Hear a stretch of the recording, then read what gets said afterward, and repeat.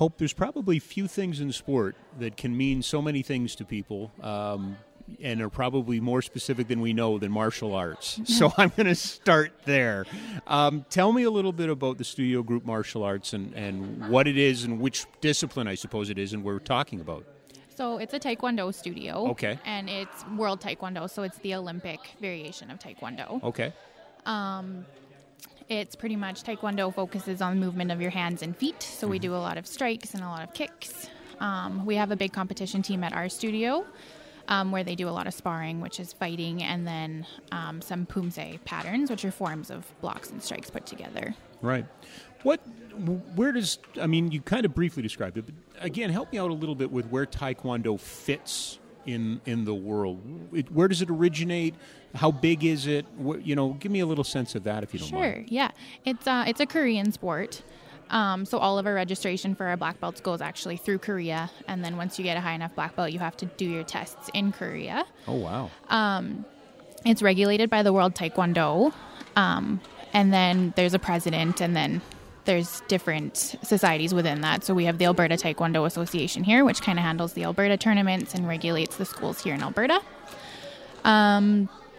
Worldwide, it's pretty big in North America, as far as I know. I haven't really gone farther, but I know Master Paul has done some stuff in other countries, some seminars and such. And the sparring's the biggest component, I would say, as far as competition. There's a big section of it in the Olympics, and then our Pumse team as well. We used to have a big one, but our focus now is more on sparring, I would say. Is more on sparring. Where's the growth coming from this day? I'm assuming it's growing, but where's the growth? Who's getting involved? We're seeing a lot more families come involved, like parents that may have done Taekwondo in the past and now they took a break, had their families, and their kids are old enough to join. And now we see a lot of parents come in with their kids and do our family classes. We have quite a few adults now that have maybe done martial arts in the past that may have not have been Taekwondo. They come back, they start with us, and they can either pick up where they left off or they want to start fresh, kind of depends where their skill level is. And then a lot of girls are joining now. We've seen a huge increase in female students, which is amazing, because when I started 15 years ago, it was kind of male-dominated, and now it's definitely leaning towards more 50-50. And I would say, just because I'm pretty comfortable that I'm older than you, that when I grew up, and it was always, to defend yourself. Females get into martial arts to defend themselves. I'm assuming we've moved beyond that. It's more of the athleticism and what's the motivation, I guess, for people to get involved now? Yeah, definitely the athleticism. It's a great sport, full body conditioning and everything. Master Paul actually runs a women's self-defense seminar for our students and people who aren't our current students, where he goes on to more real-life scenarios, what to do if you are approached or you're attacked and how to get away. Our program focuses a lot on self-defense as well as the general athleticism. I was personally put in it for confidence, and I would say, that's aside from the body conditioning, you condition your mind so much so in this sport. So there are actually two things then. I want to come back to that because that fascinates me a lot, that concept of confidence and where it comes from. But you mentioned something that I think is rare, unique, and needs to be celebrated a little bit more, and that's family involvement, that a family can come to this sport and participate. That's rare. There's not a lot of, in terms of organized sport and competitive sport that you can do that. Yeah, it's actually quite interesting to watch them interact with each other in class and then cheering each other on, and kids are cheering on their parents when they're trying something new. It's pretty cool. Yeah. Yeah. And do you...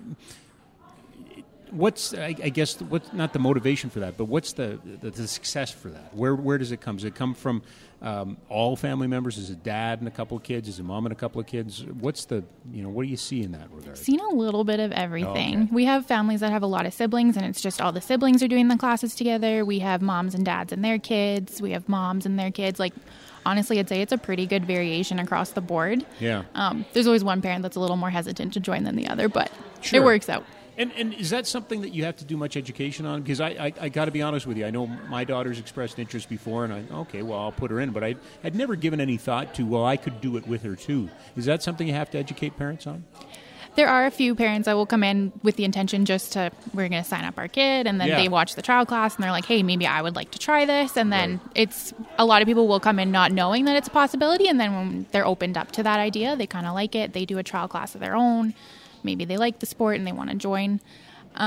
It's definitely, I see probably more kids come in doing the trial class and parents getting involved afterwards versus families coming in together, I would say. Okay. The confidence part, that, sport is such a great teacher in that, but you're not the first person that I've run across in martial arts that had said, I was, needed to build confidence. I went to and I found it and are a big believer in it. What is it about the sport that allows you to grow that? I feel like it's a mixture between, yes, you have these black belts that are teaching you how to do the moves and you're learning new techniques, but it is so much of letting your body work and letting your mind just go. In this sport, there's techniques when you get higher up that you might be scared to do, or you're like, there's no way my body's going to do that. And there is truly the only way to succeed is to just let go. Like, your body's going to take care of you. If you're going to fall, you're going to fall, but you're probably not going to fall. Right. And if you do, you're going to get up and be okay. There's different skills that you need for each belt level, and it's kind of, as a kid, like, we get stripes for each of our belts before you test for your next belt level, and you need certain techniques and behaviors for these stripes. Sure. And as a kid, that's all that's motivating you is, I'm going to get my stripes so I can test for my next belt, and then we're going to go. But as you grow up with the sport and as you advance through your belt levels, the work you do to get those stripes and keep coming back week after week, and when you finally get a handle of that skill you were struggling with, there's like a battle happening inside of you that you don't even realize when you're a young kid, but it's quite apparent as you, even outside of Taekwondo, just, you can do hard things because you've seen yourself do them in class.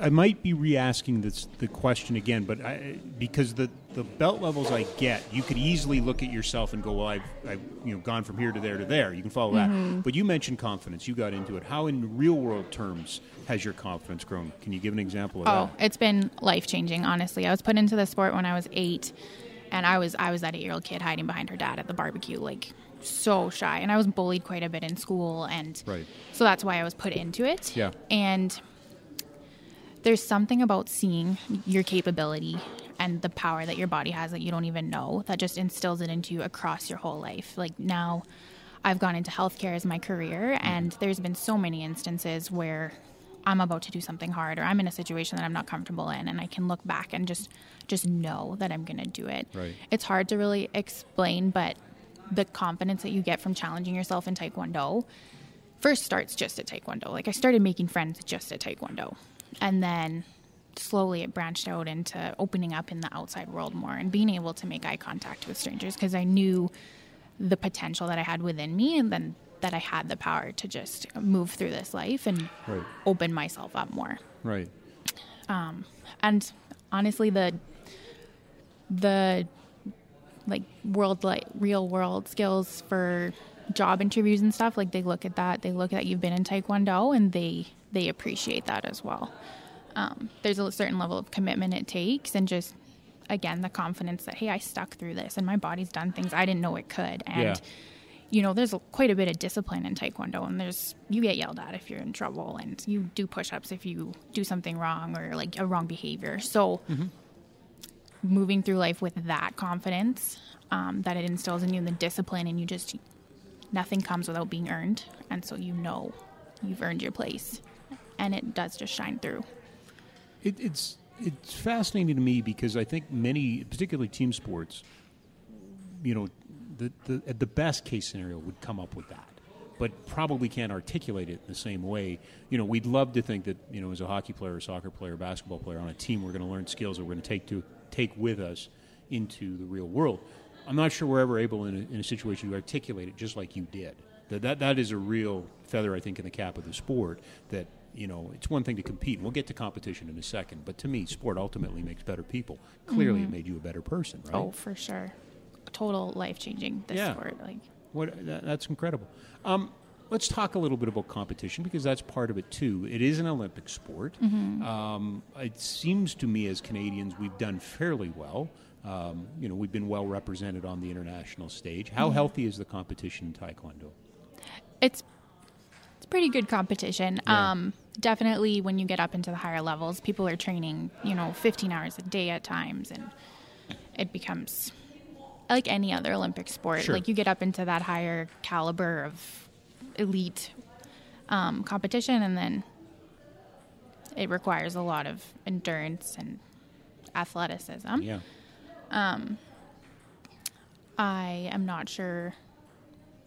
Well, what about locally? Is it competitive? I mean, is there? Oh yeah, we have a competition team. Ours is quite large now. It's grown quite a bit. Okay. Master Paul's a really unique coach, and our team has flourished under his guidance. Mm-hmm. So there's an Alberta Taekwondo Association, and they hold majority.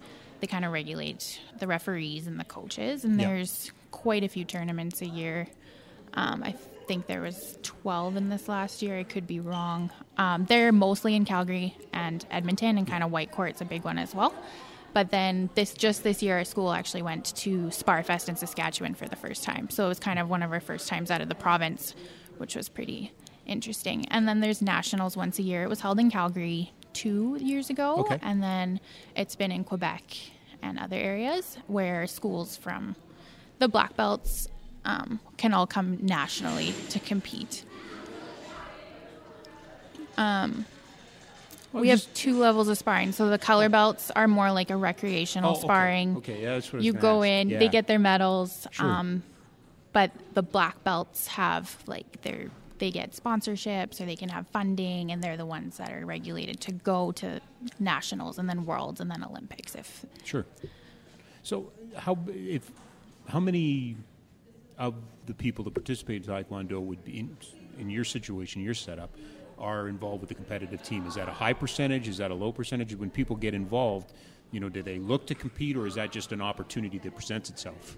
Right. So I would say the interest has definitely grown exponentially. Like now we have our fighting team is called the Raptors, and we have a junior sparring team and a senior kind of appropriate Raptors. now, isn't it? Yeah. So it's hugely grown in the last few years. I would say probably 25 to 30% of the school is on the sparring team. Okay. You don't come in and automatically join. You have to have, I think it's a yellow belt, and then you need to be of a certain age. So our regular group starts at 6 years old, our regular classes, and you have to be eligible to join the sparring team. And then I would say I don't see a lot of kids come through. We have fairly young kids, and I don't see a lot come through being like, I'm going to join the sparring team right off the bat, and I want to do this.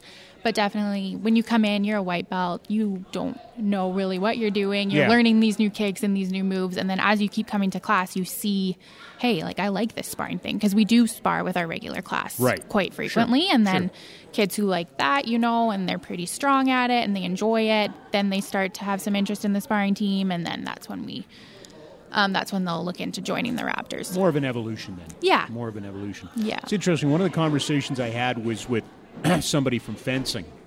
And, oh, wow. And it was just interesting that there's sometimes a preconceived notion with that sport going in, and they kind of have to break people of that.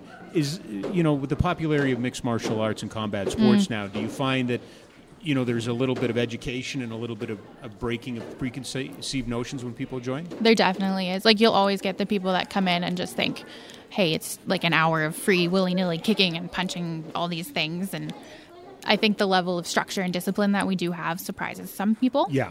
You get people that come from other sports where they are used to moving their front foot first, or they come from karate and there's a lot of open-handed stuff going on. And so there's those habits that maybe we need to reconstruct, but the preconceived notions aren't too bad. We have a trial class where they come in, they just sign a waiver and they don't sign up for anything, and we just kind of take them through a brief, an hour long, here's Taekwondo and here's kind of what you can expect, which I think does help. If someone came in with certain expectations and we aren't that expectation, that gives them a window of, will I like this sport anyway, or should I keep pursuing something else? Right. And I think that does help prevent people coming in and being like, this is not what I wanted. Sure. Yeah.